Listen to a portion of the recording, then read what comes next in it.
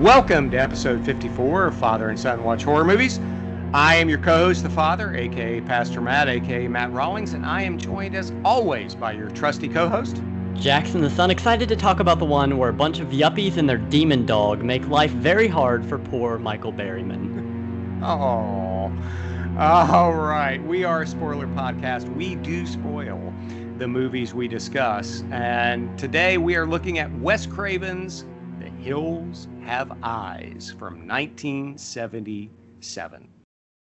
What began as a vacation ended as a nightmare. Lights on, please. The Hills Have Eyes. That was a bad mistake. The Hills Have Eyes. The story of an American family who lost everything except the will to survive. The Hills Have Eyes.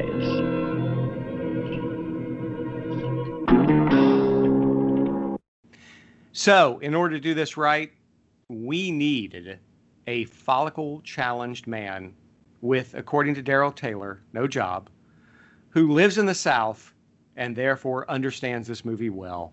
We needed Gilman Joel Robertson. How are you, sir? I am here. Yes, follically challenged. I like to say I beat male pattern baldness before it beat me, Matt. That's what I like to say. However, before we get into The Hills Have Eyes, because it wouldn't be me on your show if I didn't immediately take us down some rabbit trail that had nothing to do with the subject at hand. I will say I watched The Burning.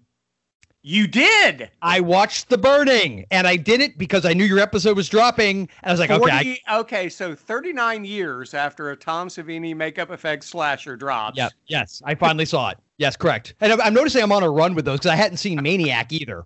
I hadn't seen Maniac up until the New York episode. I never saw it, and ultimately I felt very much about it as you two did when I listened to your episode. But that aside, The Burning, I did watch it. I did listen to your episode. I will tell you, it was not cocaine that caused the male pattern baldness. I may have had an addiction to pixie sticks at some point. I can neither confirm nor deny that, which is a bear to snort. Let me just tell you. But that aside, yes, no cocaine, and no, I am not some secret. Like it turns out my real identity is like Frank Spielberg, and I'm like his brother or something. And no, none of that. I never went that far. My biggest claim to movie fame is that I had a short film included on Fangoria's Blood Drive DVD. Oh, and it was nice. Yeah, and I got to see it in a Blockbuster, and I got literally just my name in one issue of Fangoria, and it was the one with Salem's Lot when they did the remake on the cover, and I literally turned to my wife and said, "Okay, I'm good now. I'm good. I really have no more ambition." That was the limit of my movie making ambition. I was good. Well, but as much crap as I've given you, and I'm just following Peter and Daryl on that, but on Retro Movie Geek. But you're actually in good shape. Your wife is in great shape. She has a podcast you never talk about. You need to talk about it. Well, I know. I just got to feel like it's a weird, No, you need to talk about it. This is a great podcast. No, I don't think her podcast is weird. I think I'm weird, and therefore it would be weird for me.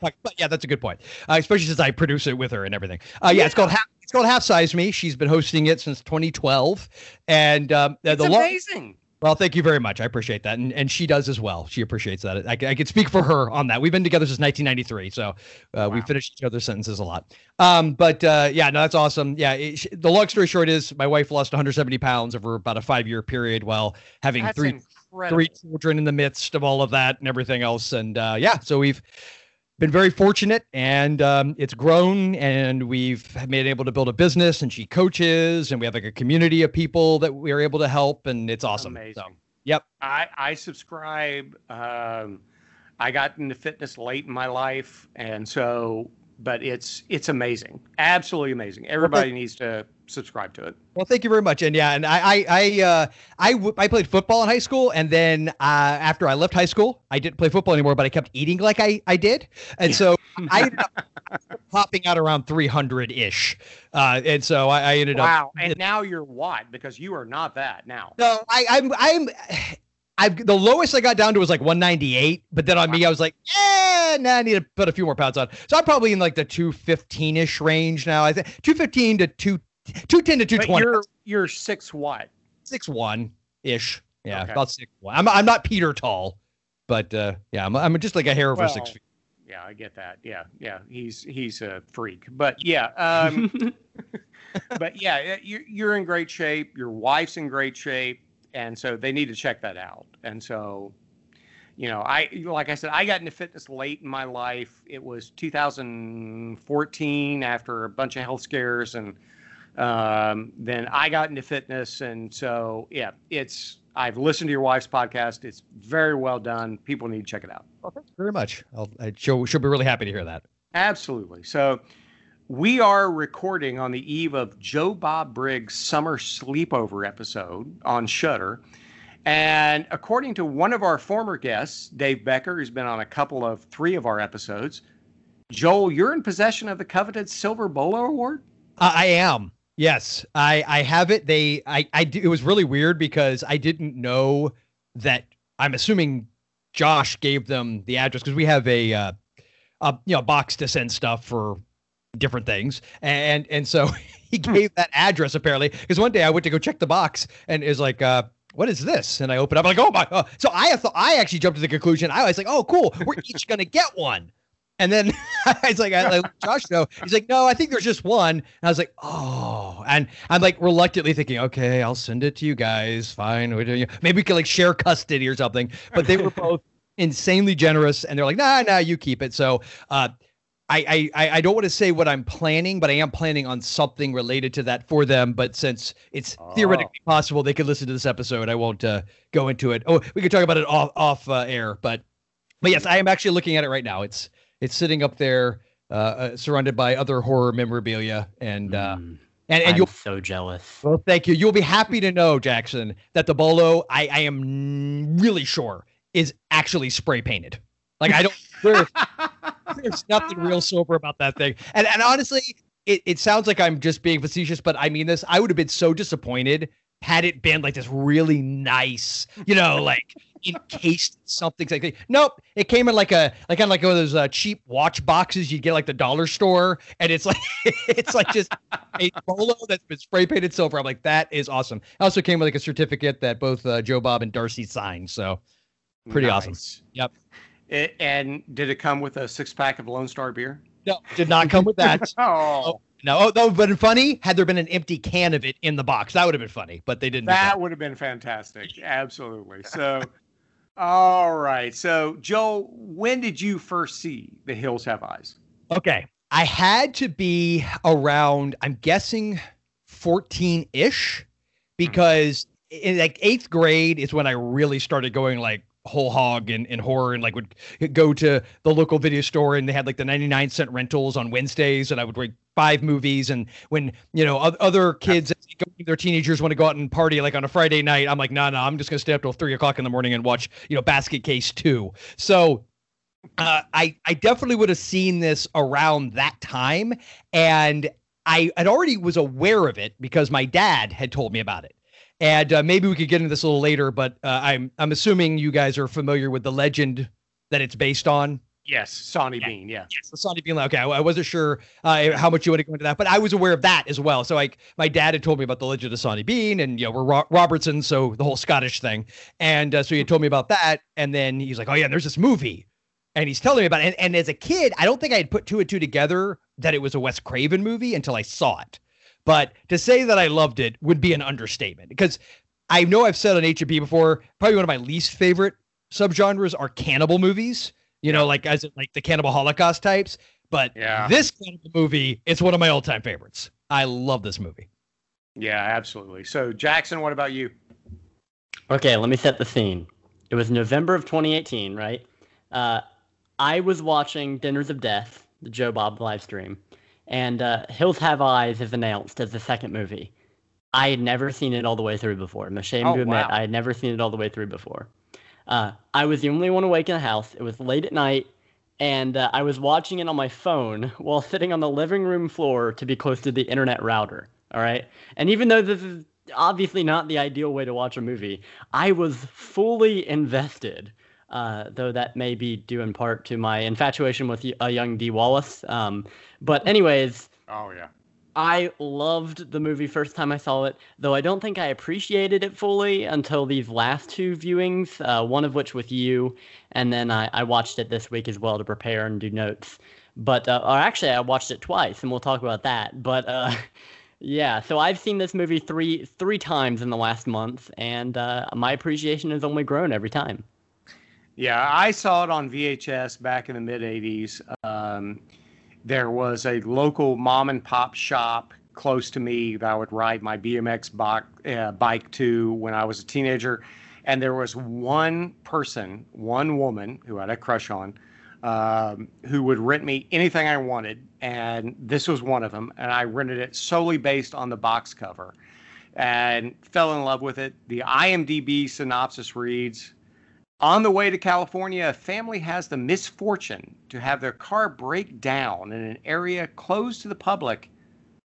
I'm not so sure that's right. "And inhabited by violent savages ready to attack." Well, that may be the most vanilla synopsis possible, but at least I think somebody at IMDb actually watched the movie. So let's talk about the plot and the screenplay. Wes Craven wrote it. He had been in limbo, according to him, since The Last House on the Left, because his phone hadn't exactly rang off the hook after he had done Last House on the Left. Producer Peter Locke had a wife who was performing in Vegas, doing comedy in Vegas, which Wes Craven was writing jokes for. He thought he could come up with $250,000 if they could do it. So they go out and do it after Wes Craven goes to the New York City Public Library, what up, Daryl, and found the legend of Sawney Bean, who some allege never existed, but according to the legend was a family of 45 who was living in a cave, who killed and cannibalized more than 1,000 people, though some say 5,500 people. That's the plot. Joel, do you buy it? That Sawney Bean existed, or that's the plot? Both. Okay, but yes, I buy that that's basically the plot. But Sawney Bean, I always thought existed. I completely took it for granted. I was actually, in preparation for this, was trying to refresh my memory. Because it's been a very long time since I looked up anything about Sawney Bean. I guess it's one of those. It feels like a very early urban legend. Like it has that. Like I'm sure there's a grain of truth in there somewhere, but there's very little proof. I would love if somebody did like a documentary series where they would go to the location and maybe can they find any actual archaeological type evidence that there was at least people living in that cave system. Right. If you really want to get creeped out, I did find a video on YouTube called Sawney Bean's Cave. And it's just like somebody's home movie where they went to the location and they've got footage, but they've got this creepy music. It's like 19 minutes long. I've only watched a few minutes of it. I haven't gotten to go through the whole thing yet, but it's pretty creepy because you can see this cave and it's like this slit in the rocks. And it looks like what they talk about. Like the tide would go up. You couldn't get to it. Like it fits all their criteria for what is described for him. But yeah, I lean towards it probably was an early kind of what we now would call an urban legend. Yeah. And I think, there was an argument, I guess, that it was meant to be propaganda to put down the Scots because at the time that the strike has started to really come to the fore, there was a big movement with the British, I guess I don't know. I obviously I'm not going to show my wonderful United States education, what I know about British history. But I will say that for what I understood is that there was a move at that time to really make the Scots seem like lesser than, and that a lot of people argued, okay, this was just a propaganda piece done by the British or the English specifically. And the thing is, apparently, I guess the name Sawney is actually at the time, apparently not anymore, it's completely obsolete is this, but at the time it was meant to be, I guess, more of a disparaging name. It was like, they said it was like calling somebody from Ireland Paddy, like that kind of thing. So, and so that's why people have made the assumption that maybe, but I guess then something else I read said that the book that had a lot of this stuff about Sawney Bean, this would have been around the 1700s, I guess, somewhere in the 1700s, that they also had things in there that were disparaging about English legends and folklore and stories. So somebody made a good point. If that was their attempt at propaganda, it wasn't very good because, usually in propaganda, you don't go out of your way to go, oh, but we're awful too. So, you don't usually do that. But if you get a chance to check it out, Sonny Bean's Cave on YouTube, it's pretty creepy. Oh, I will definitely check that out. Jackson, what about you?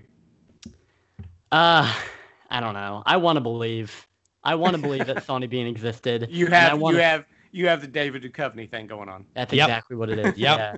Without the missing sister and whatnot. But yeah, I definitely want to believe that Sonny Bean existed. And I'm sure that there were stories of, obviously this happened all the time, I'm sure, people hijacking those old highways, I guess you could call them, and cannibalizing people. But I don't know that there was a family of 45 inbred cannibals in a cave.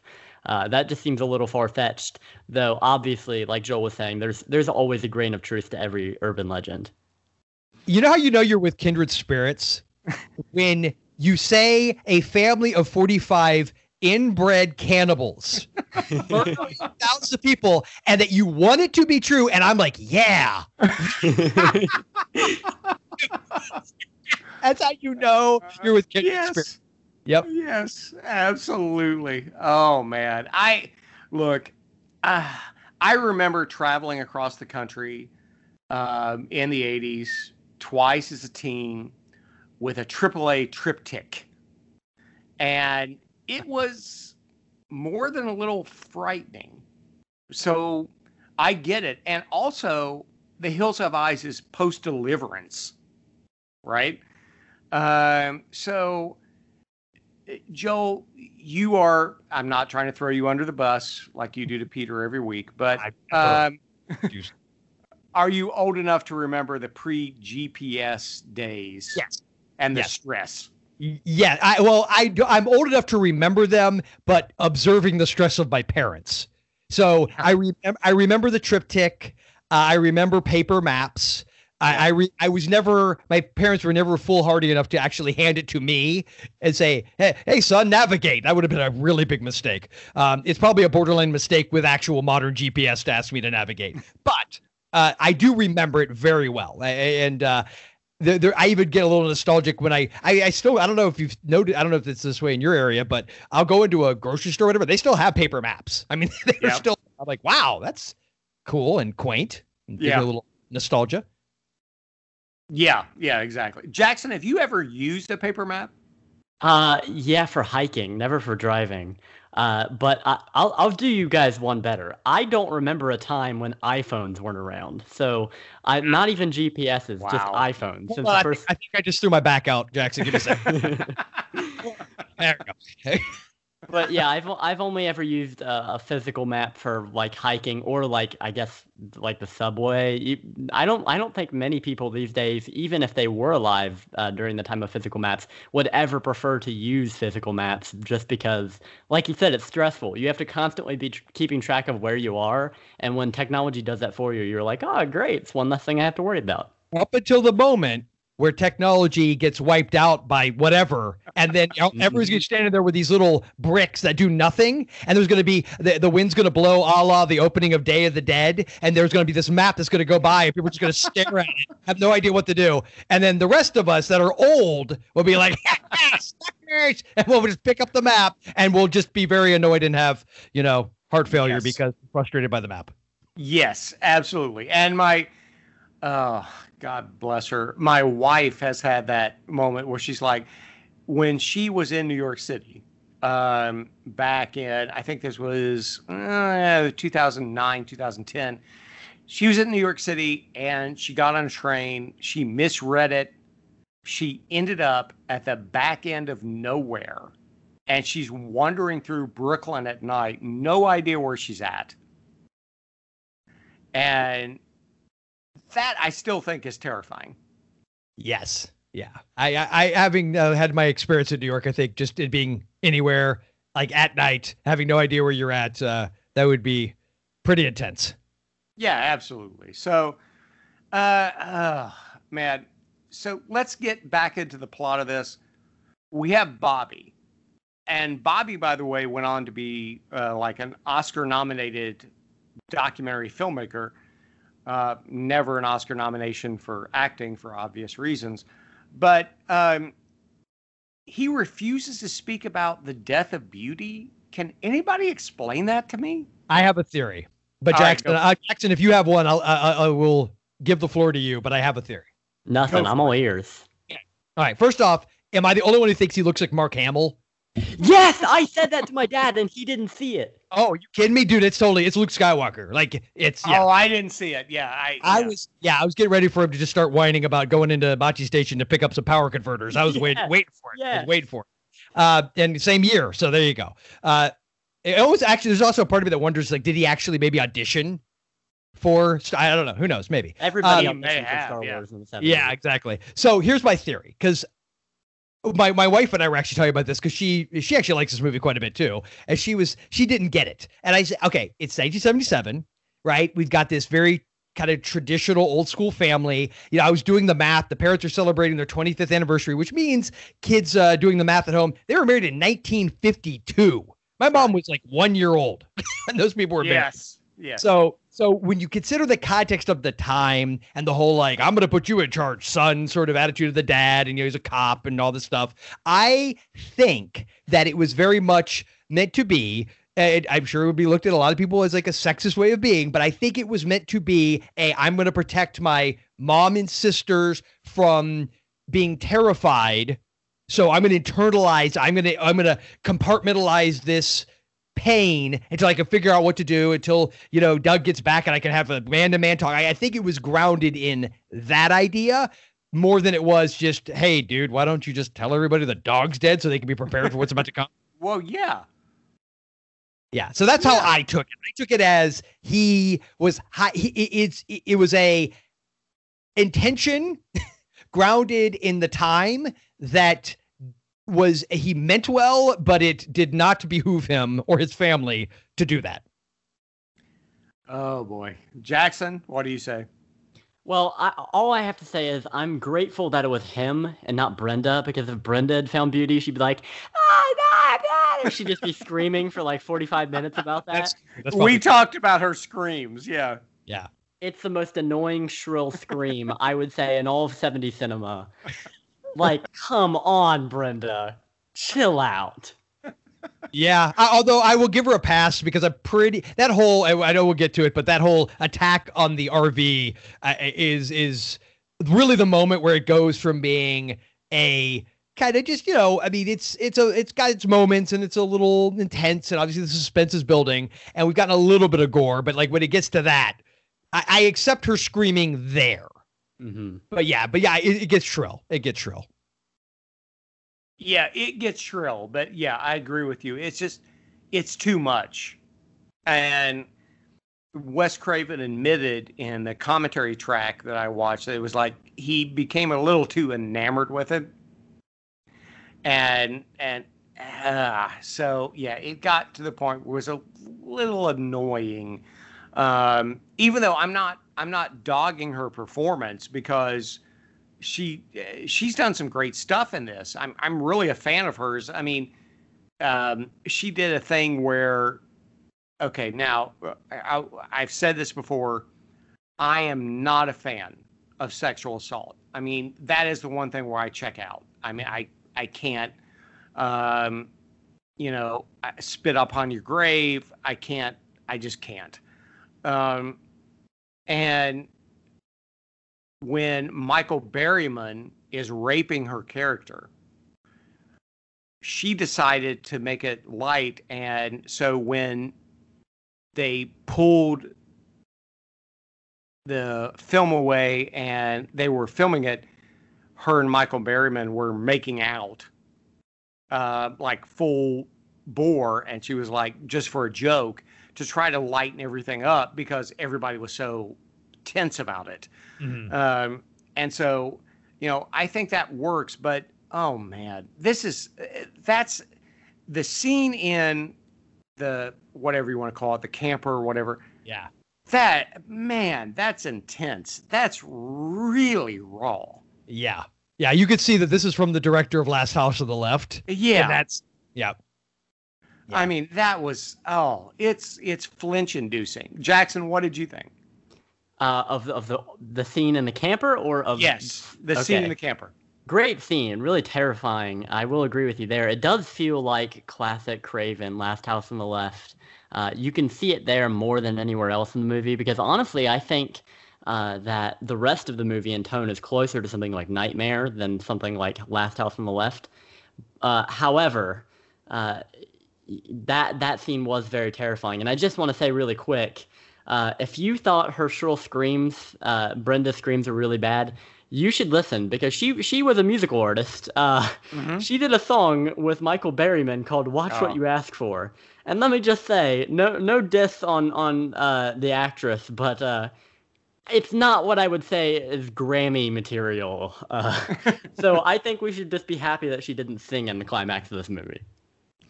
Well, yeah, but okay. So let's go to the villains in this movie. James Whitmore, who played Papa Jupiter, and Michael Berryman, who played Pluto. Wes Craven went out of his way in the commentary to say they were the two sweetest people in the movie. That they were dolls. He was like, they were incredible to work with. Yeah, I have a Michael Berryman story by way of a good friend of mine, Tyson Hanks. He's been on Retro Movie Geek a couple of times. He's a horror author, and there was a small con in the Orlando area. I think it's called Phantasm. I think it was Phantasm that he was at, and this would have been obviously pre-COVID.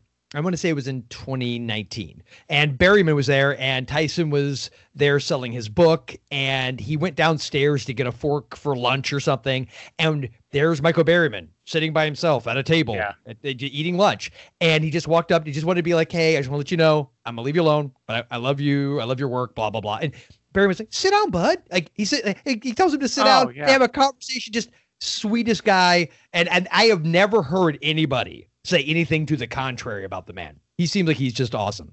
No, and in the commentary on The Hills Have Eyes, Wes Craven and the producer Peter Locke go on and on that he was a trooper. He was just amazing. And I had that experience when I was in Hollywood. I remember driving down Sunset Strip, and I had this Chevy RV. It still had Ohio plates on it. And somebody behind me was honking their horn. And I'm like, what in the world's going on? And I looked, so I was working at the 9000 building on the Sunset Strip. I pulled into the Rainbow Bar and Grill parking lot. And the guy who steps out is Clancy Brown. Oh, yes. Who's been in, if you don't know who that is, he's been in Highlander. He's the heavy in a lot of movies. Pet Cemetery 2. Yeah. Yep, absolutely. SpongeBob. So Clancy, that's what I know him from. Yes, he's in SpongeBob. And so Clancy Brown gets out and he goes, "Hey, where in Ohio are you from?" And I said, "Well, I'm from Portsmouth." He goes, "Where's that?" And I describe it to him. He's like, "Oh man, yeah, I'm from Ohio. My dad was a congressman from Ohio." And I'm like, "Yeah." And so we just started talking, and Clancy Brown was like the sweetest guy on the face of the planet. So at the time, did you put two and two together of who he was? Yeah, because I'd seen Highlander, I'd seen Blue Steel, I'd seen all that kind of stuff, but he's just talking to me, and he's just like the absolute nicest guy on the face of the world. That's awesome. I love stories like that. Absolutely. And he's just like, "Yeah, my dad, Bud Brown was a congressman from Ohio. He started a newspaper and all this kind of stuff." I was like, "Yeah, I know, because and so we're just sitting there talking, and he's just a great guy." Yeah, that's cool.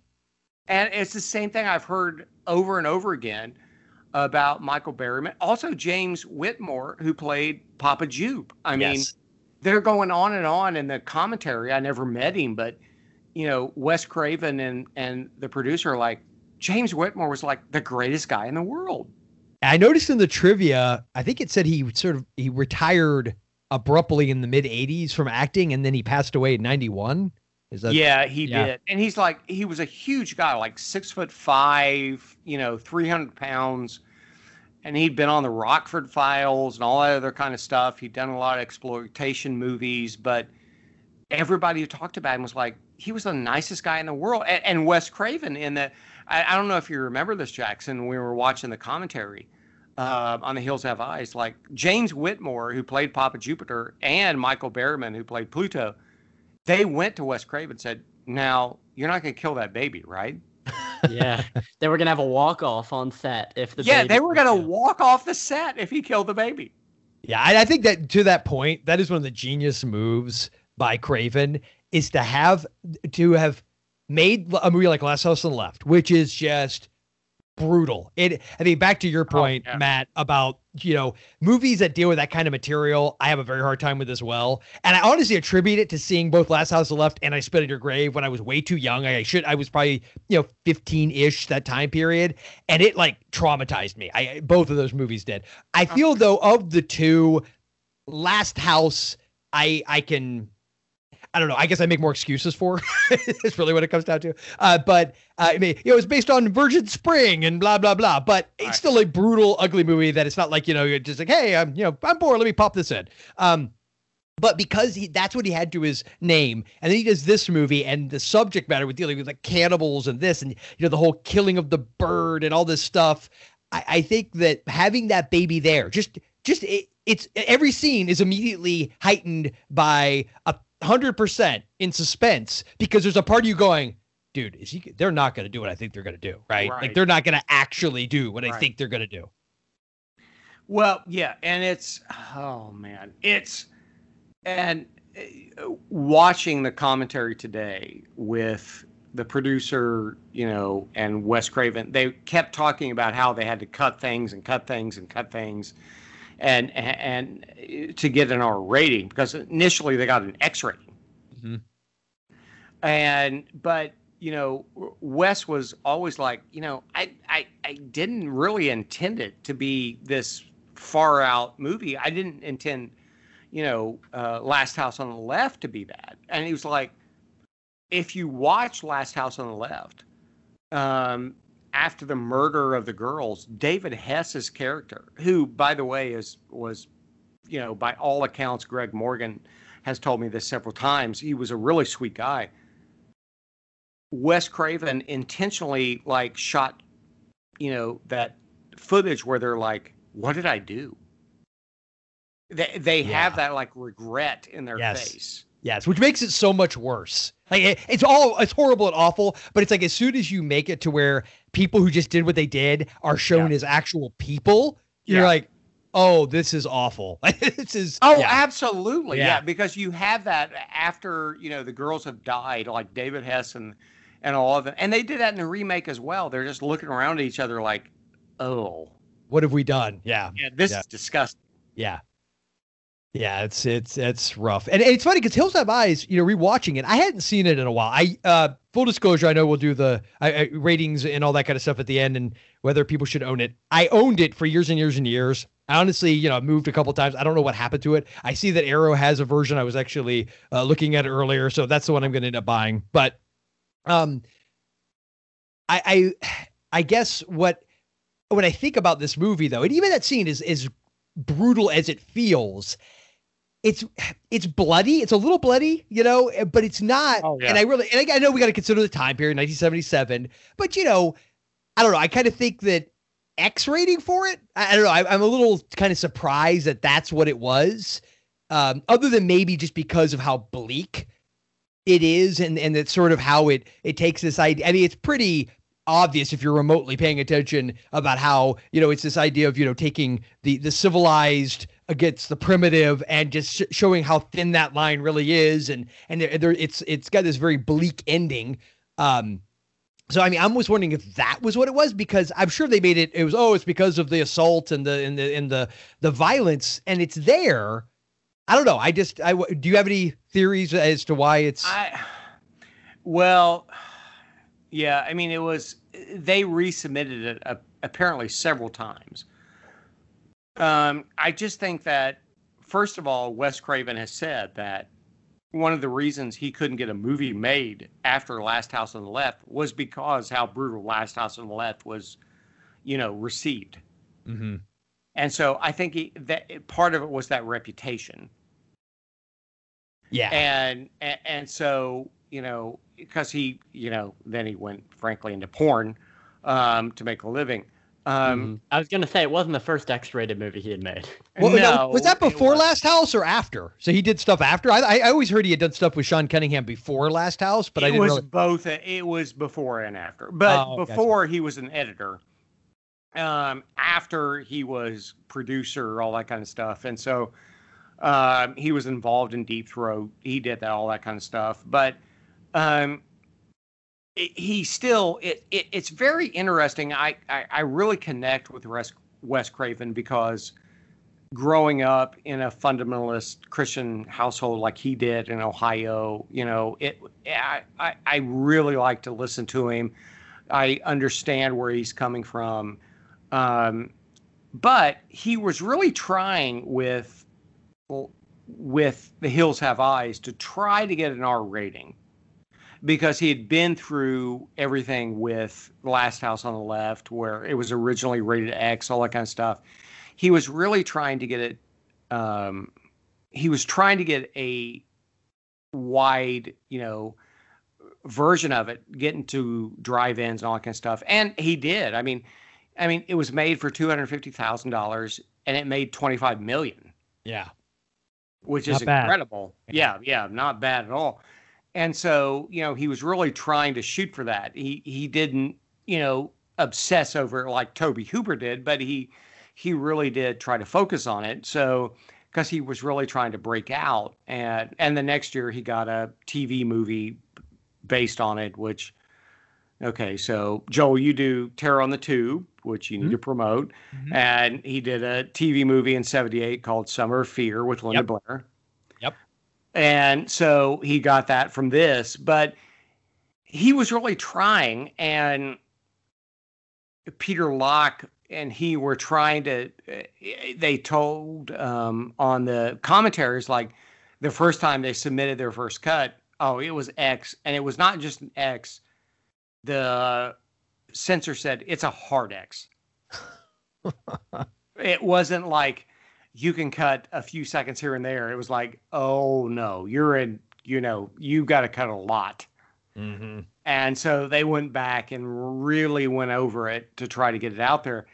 And they got the R rating, but as many people have done, they went ahead and said, okay, now that we have the R rating, we went ahead and put a bunch of stuff back in it. Like the final scene where Martin Shear is just stabbing Mars over and over again. Mm-hmm. That was originally cut, but they went back and said, okay, now that we have an R rating, we're going to put it back in. So can we, I don't know how much you want to jump around because I do want to address that ending. So in preparation for this, now that I obviously rewatched the original, I finally watched the remake, the 2006 remake. I had not seen it. More or less, initially it was because I was just sort of doing the whole indignant, no, don't remake this. I don't want to see it. And then years passed, I actually heard it wasn't bad, and then I just never got around to it. So figured, hey, perfect timing.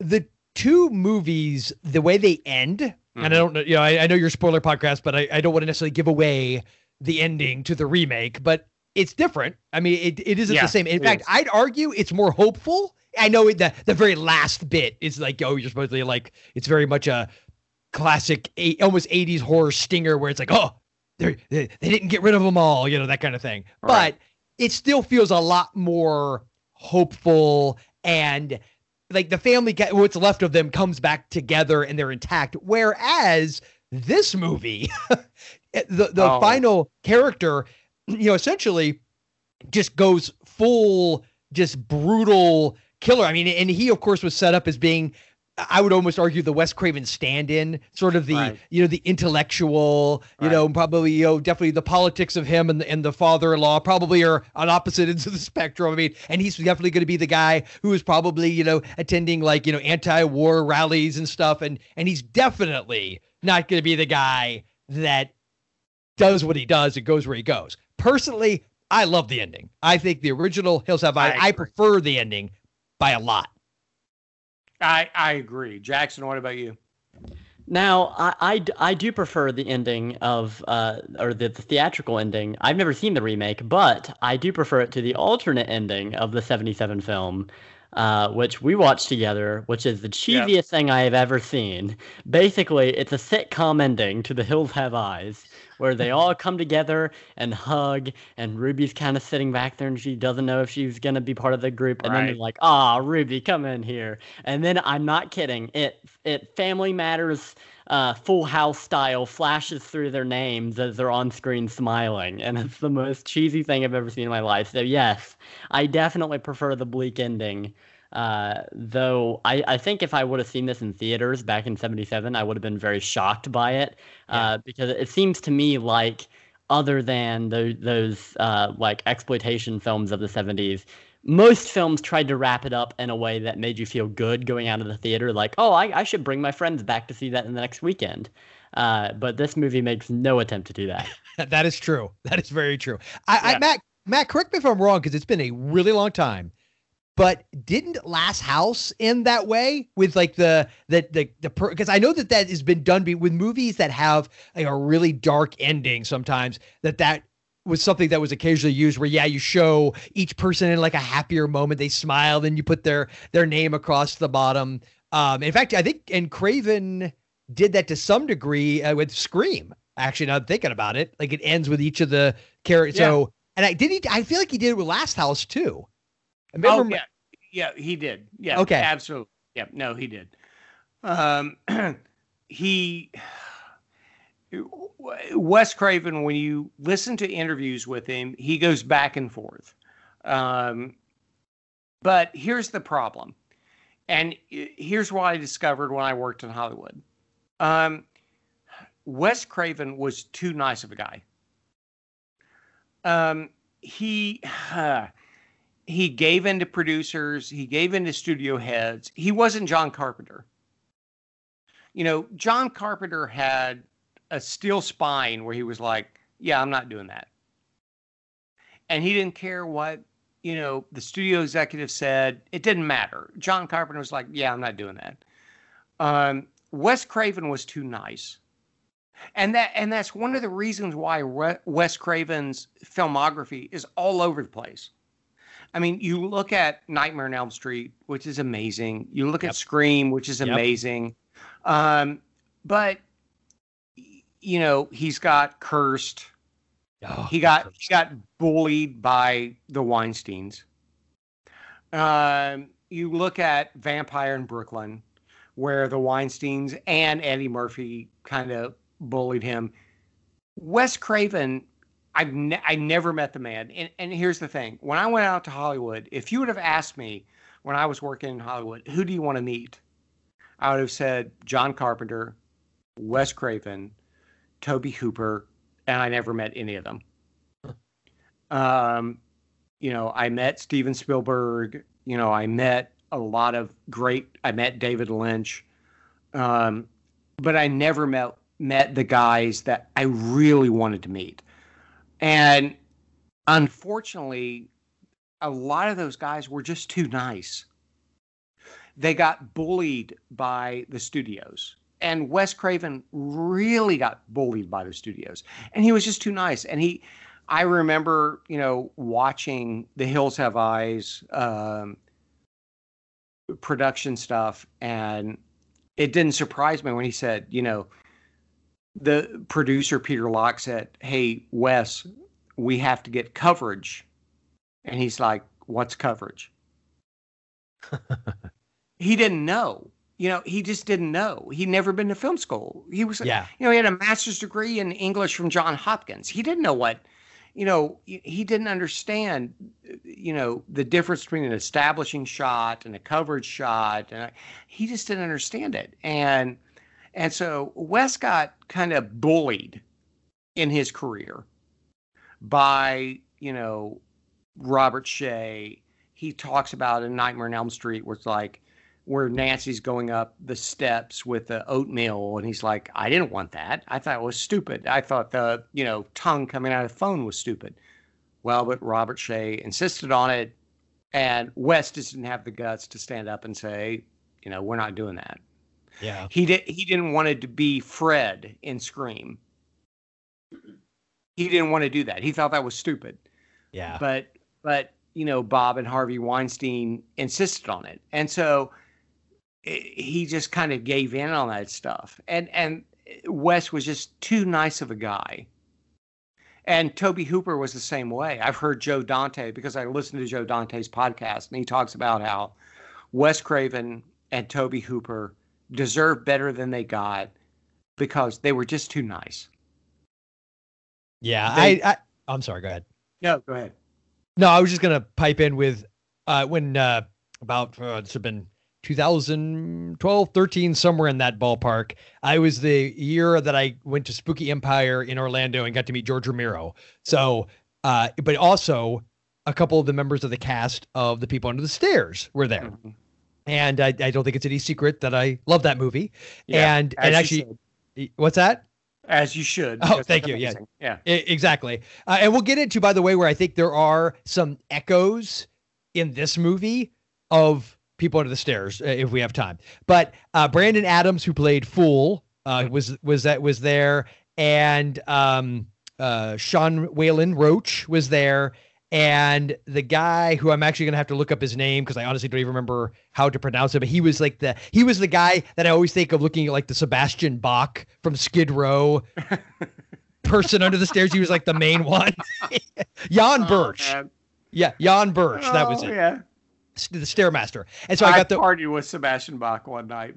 Oh boy, I bet that's a story. But he always did. What's the reason it looked like Sebastian Bach to me when he comes creeping out with the long straight hair? Yes. Anyway, and so he was the Stairmaster is how they list him in the credits. But anyway, they were all there and they did a Q&A. So super nice guy, especially Brandon, man. They were all great, but Brandon went out of his way to make sure we could talk to him and all that kind of stuff. But they did the Q&A, and they talked actually specifically kind of like what you're talking about, how there was, I can't remember what the scene was, but that the producers showed up on set, and Craven actually just went up on the roof of the house. I guess they had it set up a certain way, and he was able to go out onto and just laid there until they left. Let the out of his executive producers or whatever. And so his production team just dealt with them, and then he came back when they were done. He didn't want to deal with them.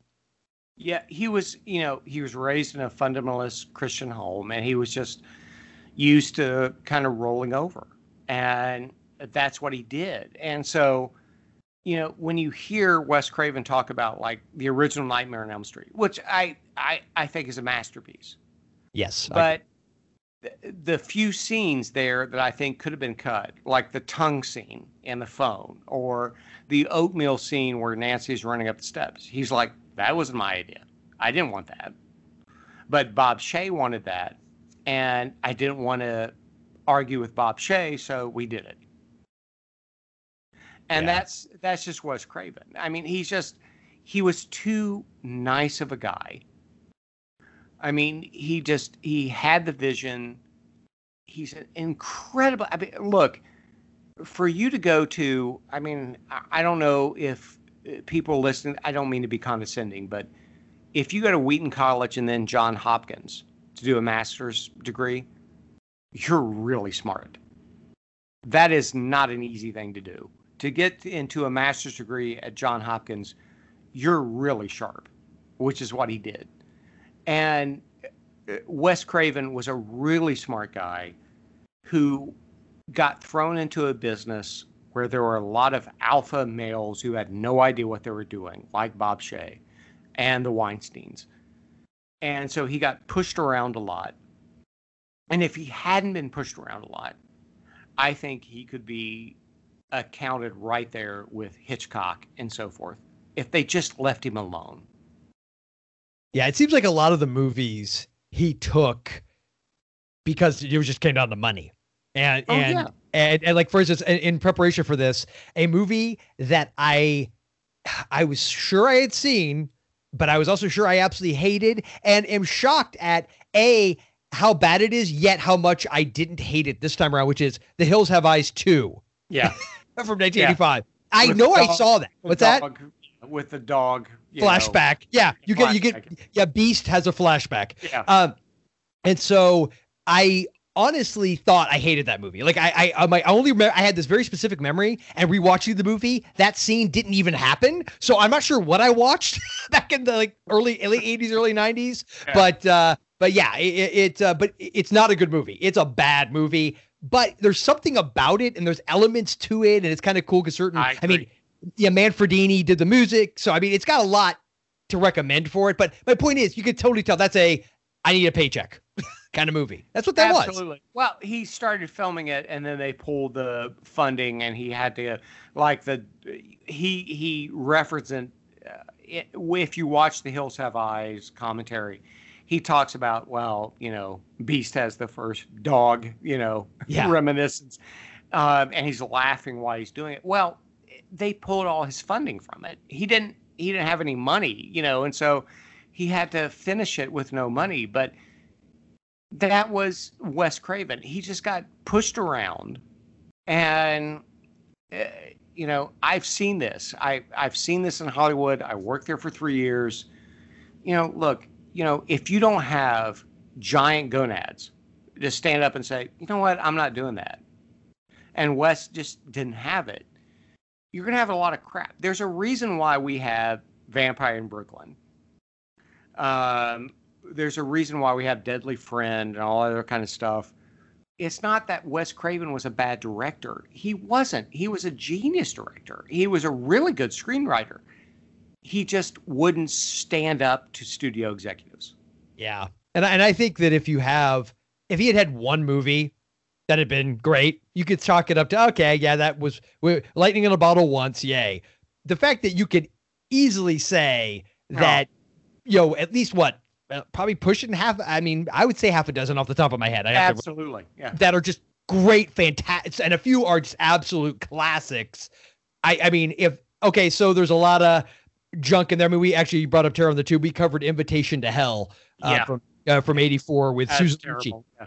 It is terrible, but my goodness, is it entertaining. I had never seen it before. I agree. Yeah. Jackson, have you seen Invitation to Hell?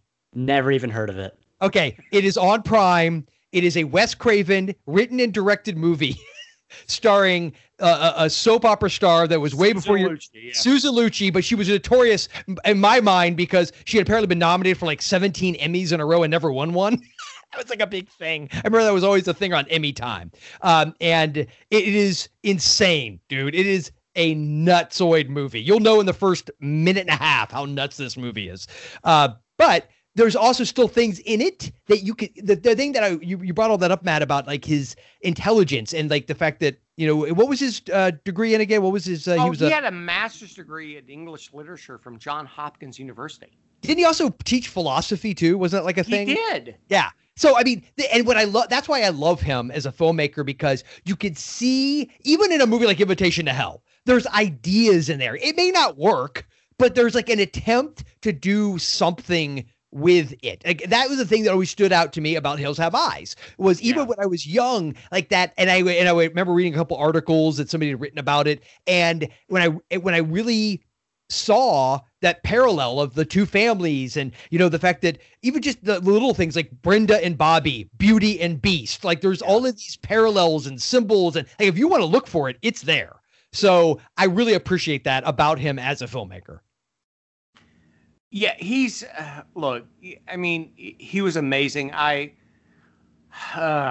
I moved out to LA in 1988, first time I was in LA was 1986 when my brother moved out there, and then I moved out on my own in 1988. And all the people I wanted to meet, I didn't meet. I wanted to meet Wes Craven, I wanted to meet John Carpenter. It didn't happen. But I did encounter people who worked with them.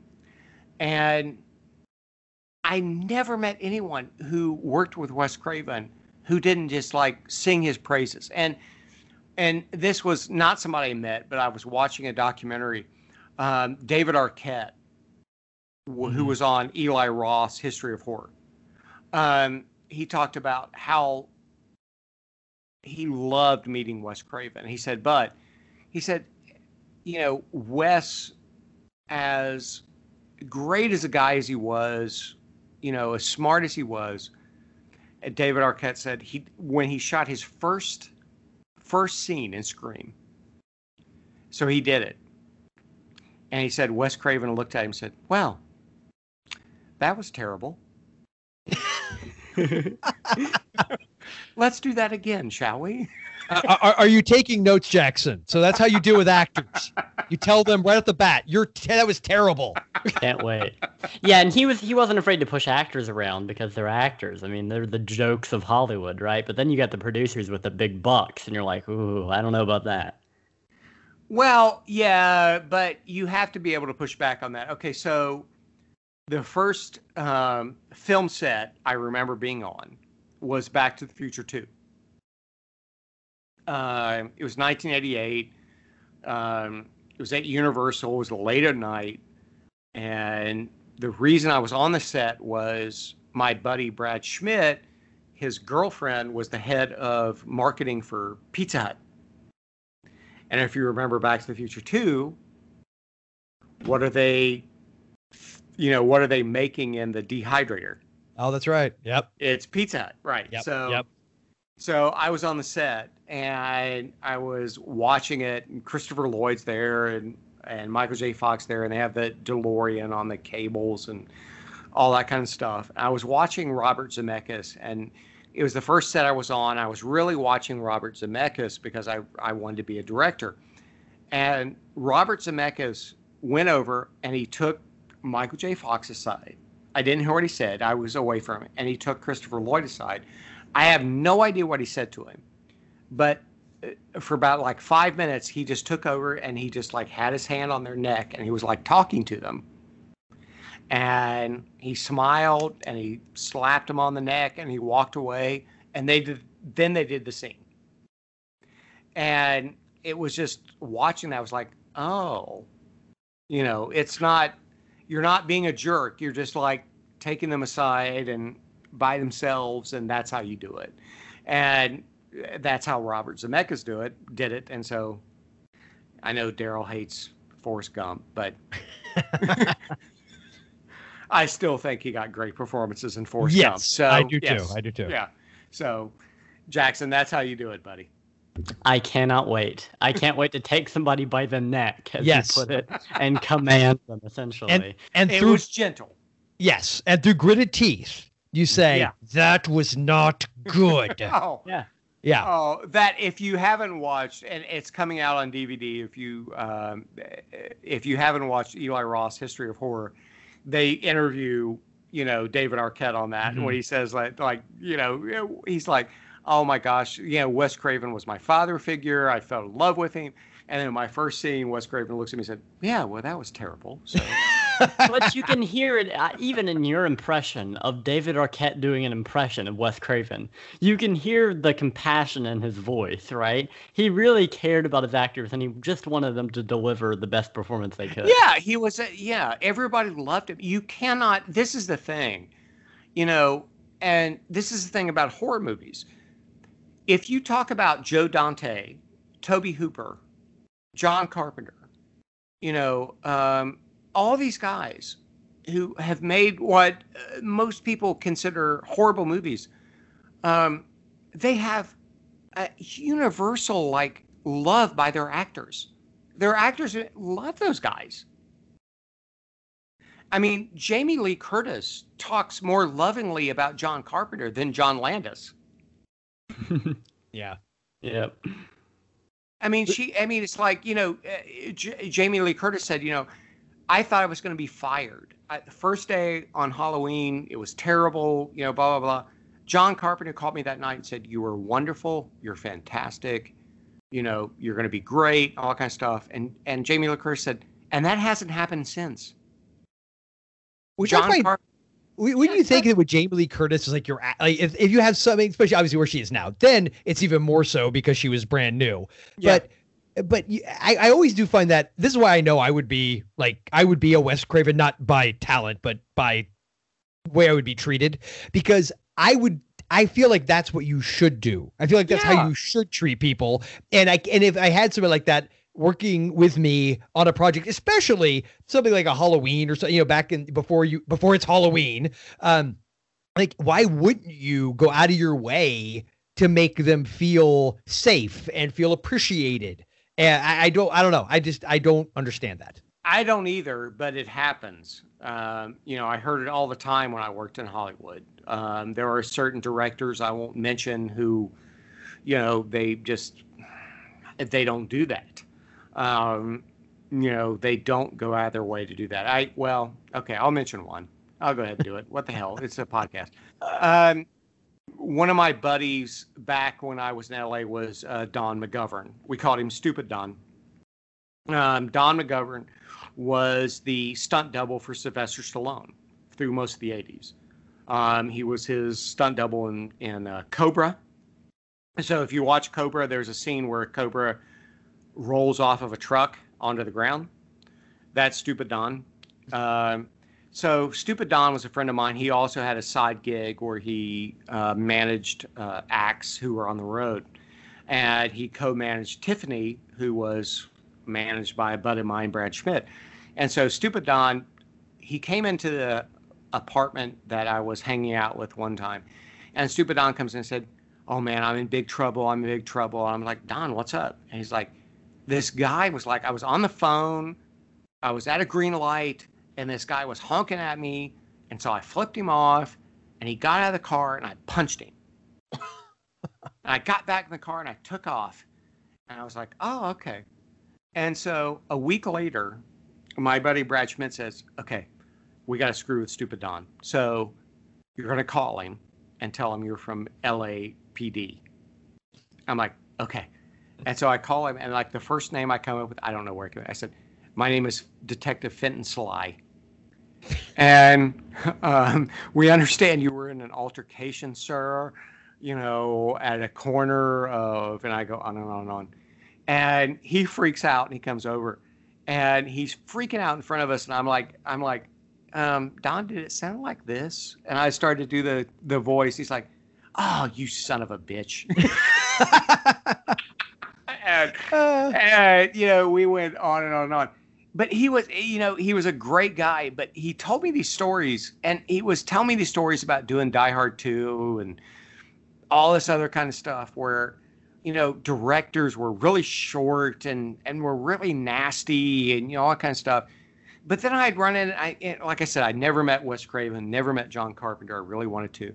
But when I met people who did that, it was like, they were so kind. They were so generous. They were so, and that's, where it cuts against the grain of like the kind of like where people try to corner horror films. It's not that way. These guys are like really nice guys. I mean, Joe Dante, I listened to his podcast a couple weeks ago. He was talking about Tobe Hooper and he said, "Oh my gosh," he said, "Tobe Hooper was such a great guy and deserved better than he got." Yeah. And it was the same way, it's just, it's sad that that's the way it happens where, and still to this day, you got guys making billions of dollars who are scumbags like Michael Bay, who are, he's like, it came out last week that Michael Bay was like, first time he met, what's her name? Megan Fox.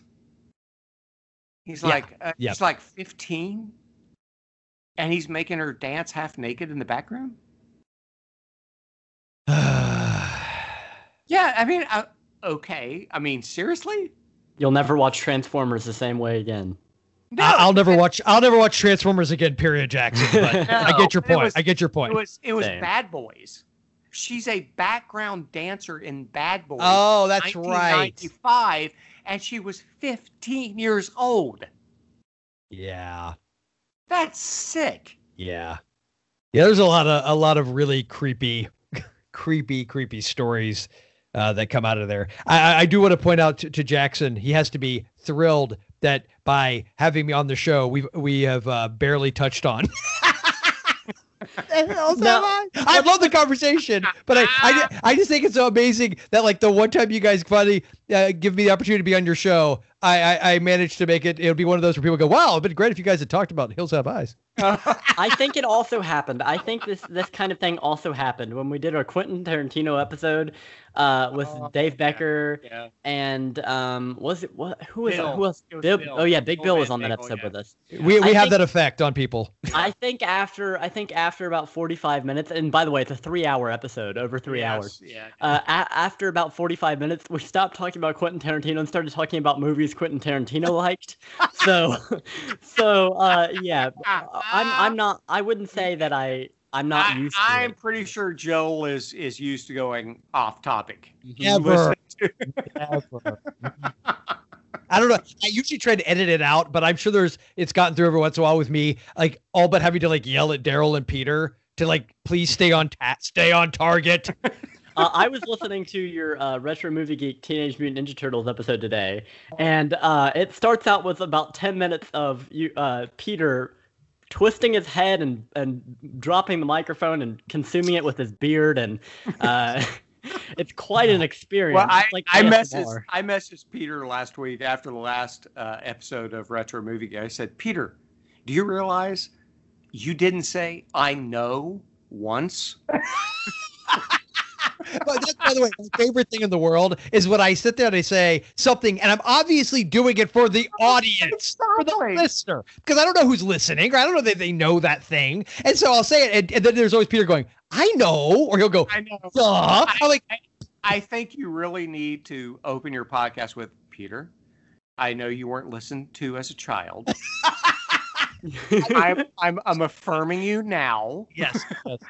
Yes, when we record, not this Sunday, but the following, I will actually start the episode. I'll talk about how I got the opportunity to do this with you guys, and it's come to my attention, Peter, that you need to be affirmed more. Yes, absolutely. So that being said, The Hills Have Eyes.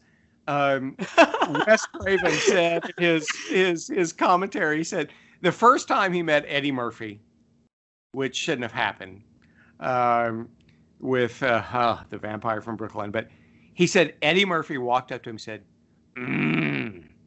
baby fat, you're fat. That was the first thing Eddie Murphy said to Wes Craven when they met. Would it be great if, like, for whatever reason, Craven had just forgotten that he'd ever written that line or that it was in his movie? He's like, what's happening? Yeah. Oh, man.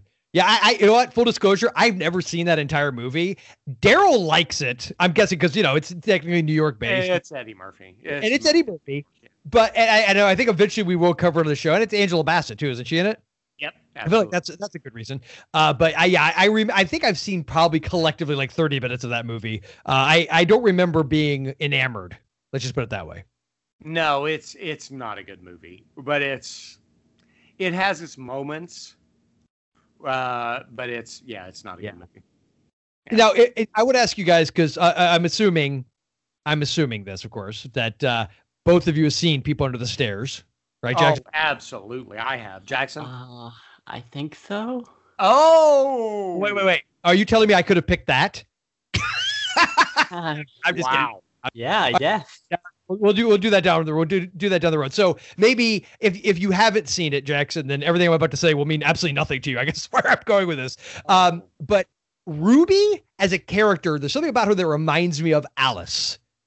That Alice is the AJ Langer, I think is that her name, the actress, who is like the girl that's kept by the parents, and the quote unquote parents, man and woman, and she ends up helping the protagonists throughout this journey through hell. And I feel like in a lot of ways, Ruby is like that here, where obviously she's supposed to be blood relation to Papa Jupe and everybody else, but she goes out of her way to help the Carter family. Now, I know you have, Matt, seen The Hills Have Eyes 2, not the remake. Technically, I guess it would probably not really a remake, but you know what I mean. But the 1985 or 84 or whenever it came out, Jackson, have you had the pleasure of seeing The Hills Have Eyes 2? No, I haven't. I've seen, I think, a trailer, or maybe it's just a clip show. Okay. I had no interest in it after Joe Bob called it crap, but maybe I'll have to check it out. I feel like it should. The movie itself is kind of a clip show.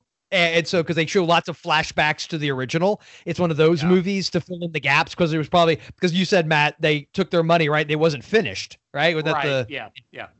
And so ultimately they end up doing a lot of the, like, and you go back to exactly. Hills Have Eyes. But that being said, without giving too much away, Ruby is kind of one of the main characters. And I know it's been 8 years, but being that she was essentially this feral wild child who presumably had never had any contact with civilization. Oh my gosh. The fact that she acclimates to our world so well is, it's great. It says a lot about her as a person. But in this movie, I like that character, and I like that she is the reason why it never quite goes there with the baby. Yeah, I mean, so Papa Jupe says, kill the baby. All right. So I was listening to the Craven commentary on the Blu-ray today. That poor baby. The mother was dosing her with sedatives. Oh, Lord. I'm not kidding you. That's crazy. It came out later that the mother was like giving her like watered down sleeping pills. Wow. Oh.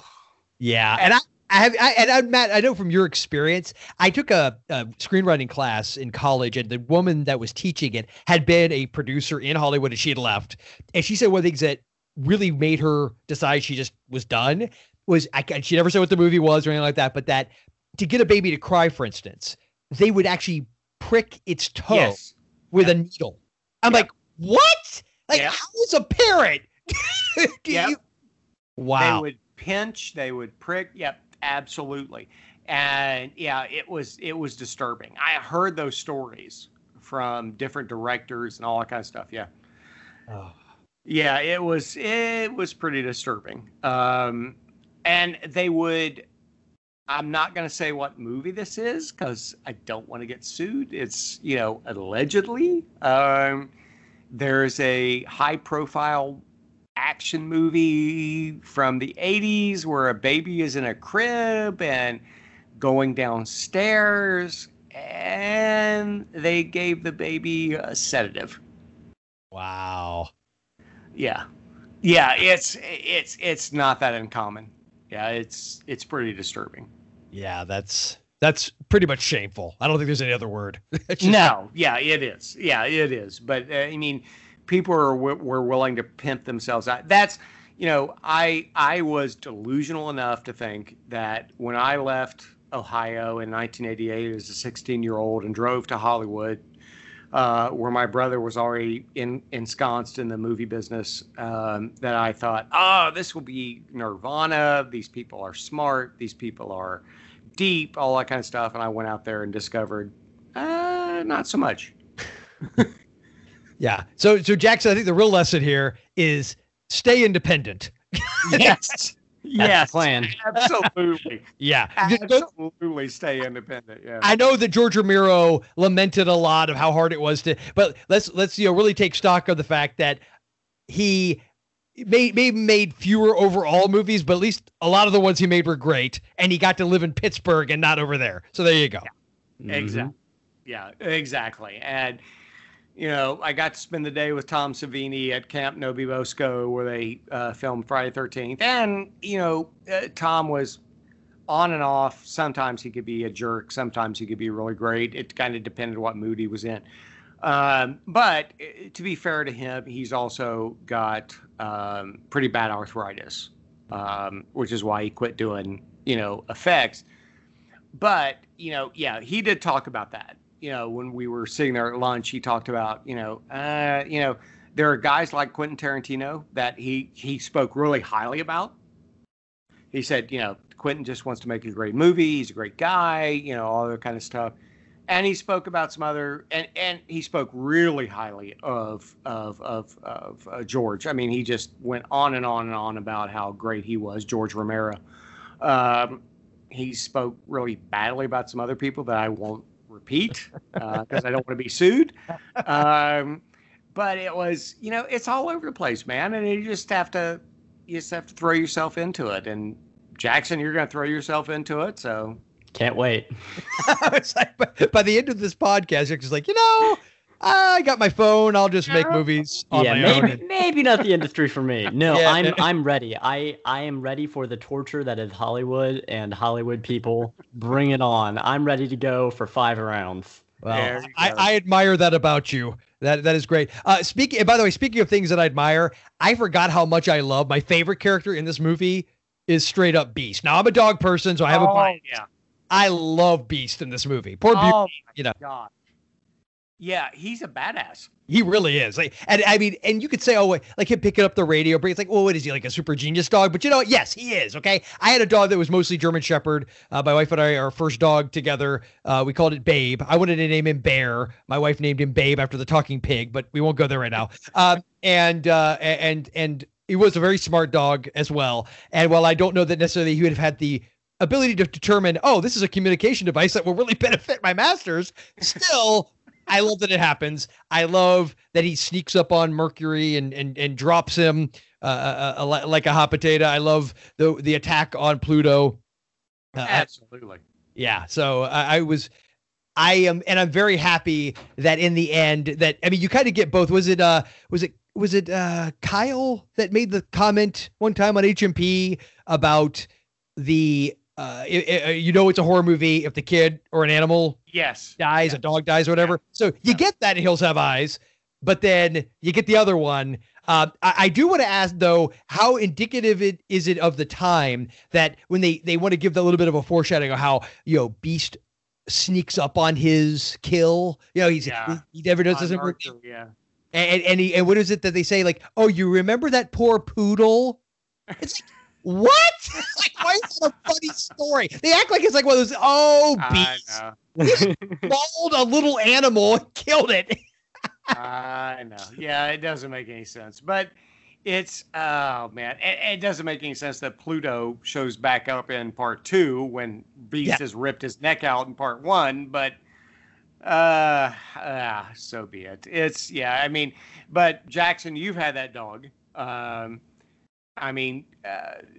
When Jackson was very little, we adopted a dog, which he named Duke, not named after the evil basketball team, but after, somebody else. But G.I. Joe. Yes. And I remember one night, do you remember this when you were walking Duke? With the pit bull? Yes. And a pit bull charged him, and Duke, who was part, Rottweiler, jumped on top of the pit bull. It was a pit bull for a local drug dealer who was down our street. Mm-hmm. And Duke, Jackson's dog, jumped up, ripped its ear off. Wow. And turned around and looked at Jackson like, okay, let's keep walking. Yep. Job well done. And then years later, you'll be sitting around with your family camping, Jackson, and you'll go, I had this dog, and you'll tell it as like a fun story. Mm-hmm. Yeah, I'll make the comment. Yeah, Dad was so mad he had to pay vet bills for a pit bull with a ripped off ear. Well, I was going to ask you. So it was named after the character from G.I. Joe, not Duke of New York. Yeah, also, G.I. Joe from Escape from New York. Okay, all right. He named after G.I. Joe. Yeah. I would rather it have been John Wayne, but anyway, it was as long as it's not the world's most evil basketball team, I'm fine. So anyway, and you have Duke to this day, don't you, buddy? Sure do. He is like 12 now, and he can still jump up on my bed. It's crazy. He's very agile. That's great. Part German Shepherd, part Rottweiler. That thing is deadly, but he loves you. So, all right, what else do we want to talk about with this movie? I did want to mention one thing, and then I feel like I've completely overridden you guys, and I apologize for that. No. I normally would say, okay, I will always prefer an original to the remake, and that is definitely the case here, except for one thing. I like better in the remake how they end up with a car wreck than how they end up in this. Like, I always forget about it until I watch it, that they like, oh, this is where they apparently do bombing runs. So let's drive my family through this area. And then, and for whatever reason, I don't know why those jets would be flying so low over top of their cars that Right. and they would have had to have seen the car, right? I mean, I don't know. It's weird. Like the whole reason why that happens, I've always felt like, okay, I get you had to get them to crash for the rest of this movie to happen, but it feels so forced. Yeah, it does. I agree. And the map flying into Bob's face and all that kind of stuff, it just doesn't work. Yeah. Yeah. It doesn't work. I agree. The remake is a lot better on that. Right. You haven't seen the remake though, have you, Jackson? No, I haven't. How did they wind up in the desert? You want me to tell you? Yeah, Go sure. for it. Okay. So basically, you get the old man running the gas station, but the whole the conceit of the new one is this is like a nuclear bombing range, and these are like this is like wrong turn mutants. These are not like the hill people of the 77 version. And the speaking of Die Hard 2, I'm pretty sure it was the guy who played the custodian with McClane in Die Hard 2. And so he's the gas station attendant, and he essentially sends that family down a shortcut because he's got I don't even think he was necessarily related to them in the remake. I don't think it's like the father of Papa Jupe or anything like that. Or maybe it is, but they don't really go into it as much. And he sends them down to this area, and it's essentially he's got an agreement with the family. They bring him this stuff, and it's very clear cut that he sends them victims. So they kill them, they eat them, they bring him whatever they get, and so he sends them that way. And then there's like a booby trap, and so it's kind of like it makes sense. You're like, okay, yeah, I totally get what this happened. Yeah, I get that. I actually like the remake. I don't like it as much as the original, but I do like the remake, especially because Ted Levine is in it, who I think is amazing. Yeah. It puts the lotion in the basket. Exactly. Exactly. Exactly. It's good. Like I was shocked. Like I didn't think I would hate it, but it's funny because I had just watched the original when I watched it, and it is more brutal. Like it's Alex Aja. So, but as much as I loved Crawl, and I finally saw High Tension, I hadn't seen that, but I saw that about maybe a year or so ago. So he's definitely known. He does brutal pretty well. Absolutely. So it's definitely more brutal, and I could definitely say I'm gonna say I'd never watch it again. Whereas the original, I know I'll watch many times more. I don't know. I feel like, okay, I saw the remake. It was good. I definitely think you should see it, Jackson. I would be interested to hear what your take is on it. Cool. Yeah, you need to watch it. I've got it on DVD, so I can give it to you. So, all right. So, folks, Joe, where can they catch up with you online? Well, they could check out Retro Movie Geek with Peter and Daryl. So Terror on the Tube with Peter, and the horror unicorn Allison is on that as well. And of course, Horror Movie Podcast, where we're dead serious about horror movies. Yeah. And so check all that good stuff out. I don't know when this will drop, but in October, of course, we're doing Spooky Flicks Fest. This year, the theme is werewolves, and that is because nice.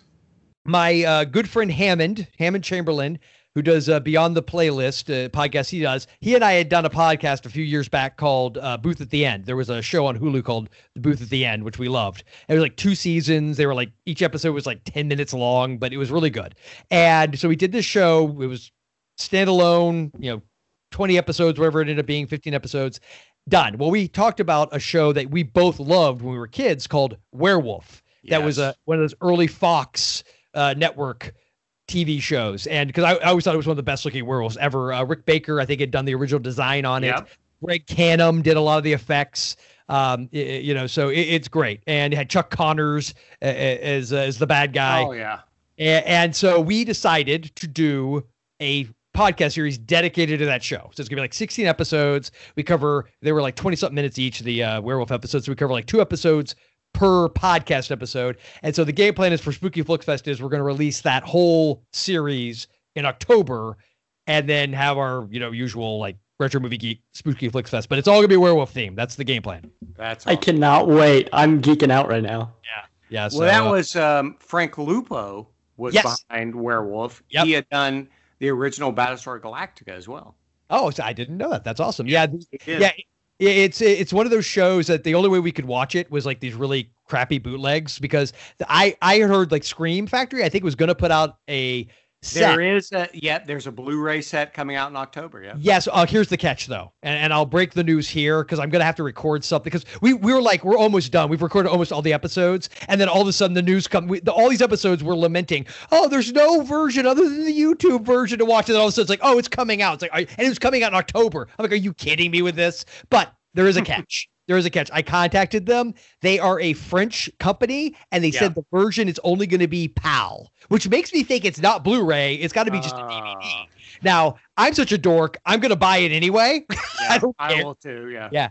But unfortunately, they said because of licensing, they could not make it available in the U.S. yet. And I'd always heard the story goes it had to do with music rights, that there was a couple scenes where they could not find I the heard original. that too, yeah. Yeah, they couldn't find the original dialogue or whatever, the tracks. And so they only had the mixed down version and they couldn't get the licensing rights. Well, there we are. So that's the game plan for October. I remember watching that, and I was living in LA at the time, and I had a bunch of buddies who would come over. We would watch 2 shows every week. We would watch Twin Peaks and Werewolf. Awesome. And I remember going to my boss when David Lynch asked for a meeting with my bosses, Jerry Lieber and Mike Stoller. And I tried to explain to them, neither one of them knew what Twin Peaks was. And I explained to Jerry Lieber, who was the main lyricist. He wrote Jailhouse Rock, Hound Dog, Yakety Yak, Stand By Me, all those songs. And I was talking to Jerry Lieber, and I said, well, he's got this show called Twin Peaks, and, it's about a murder. And he looked at me, he said, it's about a murder? I said, yeah. He goes, oh, I heard Twin Peaks. I just thought it was about a girl with big tits. Hollywood. Yeah. Oh, and full disclosure, I've never watched Twin Peaks. Oh, you have to watch Twin Peaks. Never watched it. You have to watch the first season. Now, where David Lynch rejuvenated it here with Showtime, yeah, don't watch that. Okay. But the first season and a half is amazing. Yeah. Although it's messed up, I think I have seen the Fire Walk With Me movie. I think I've seen that. I think I saw that when it came out. I don't know. Well, I've listened to Retro Movie Geek enough to know, okay, Machen Amick is really a prime player in it. Okay. 10-4. So, yeah, exactly. And Sherilyn Fenn. So, gotcha. Awesome. Yeah, there you go. So, all right. So, that's what we have for now. Jackson, what do you got online, buddy? Well, on Twitter, you can find me at Kane_Hero12. That's KAINE_Hero12. On Letterboxd, of course, I'm at Kane Hero. I'll be putting out a full review. I have got like 300 pages of notes. No, not quite that much. I've got lots and lots of notes that I'm going to be putting into a Hills Have Eyes review, because I did, in fact, actually watch this movie 3 times in the last month. I watched it with the Joe Bob coverage. That's 2.5 hours of Joe Bob coverage. Right. Then realized I had forgotten to take notes halfway through, so I had to watch it again. So that was 3 times this month. So I'll be putting out a review there. You can catch it on Letterboxd. I've got a YouTube channel, which is always floating around. Don't do movie reviews on there, but I actually make little videos. So if you want to go check that out, that's always available. Absolutely. So, all right. We are coming up on Dario Argento's 80th birthday. So we're going to kick off a Dario Argento tribute on Father and Son Watch Horror Movies, which we will kick off with Cat of Nine Tails, which is on Shudder. So you can check that out before we review it. Next, we want to thank our Patreon supporters. Absolutely, it's been amazing. You guys have been incredible. You're getting ready to support Jackson to go through film school, and we really appreciate that. So that's what we have. So Dario Argento coming up with Cat of Nine Tails, Deep Red, Suspiria, all that kind of stuff, all on Shudder. Jackson, you want to add anything to that? I'm looking for. Obviously, foreign horror is kind of a blind spot in my my movie watching experience. I have watched Argento movies and Bava movies, and obviously we watched Fulci movies together for the podcast. But other than the big like classic releases from Argento. I'm not really familiar with his filmography, especially Cat of Nine Tails. I see it's on Tubi, but I have never seen it before. So I'll be going in on it with fresh eyes, and I'll be giving you first impressions. So I'm looking forward to that. Carl Malden, yeah, some great stuff. So we're going to have a lot of fun over the next couple weeks. So we appreciate all of you. And so say goodbye to the good people, buddy. Goodbye. And remember not to swerve when there's a rabbit in the road, because when you're out in the desert, it's you or them, and their reign of terror has gone on for far too long. That's right. All right, folks. So remember that the family that watches horror movies together slays together. See you next time.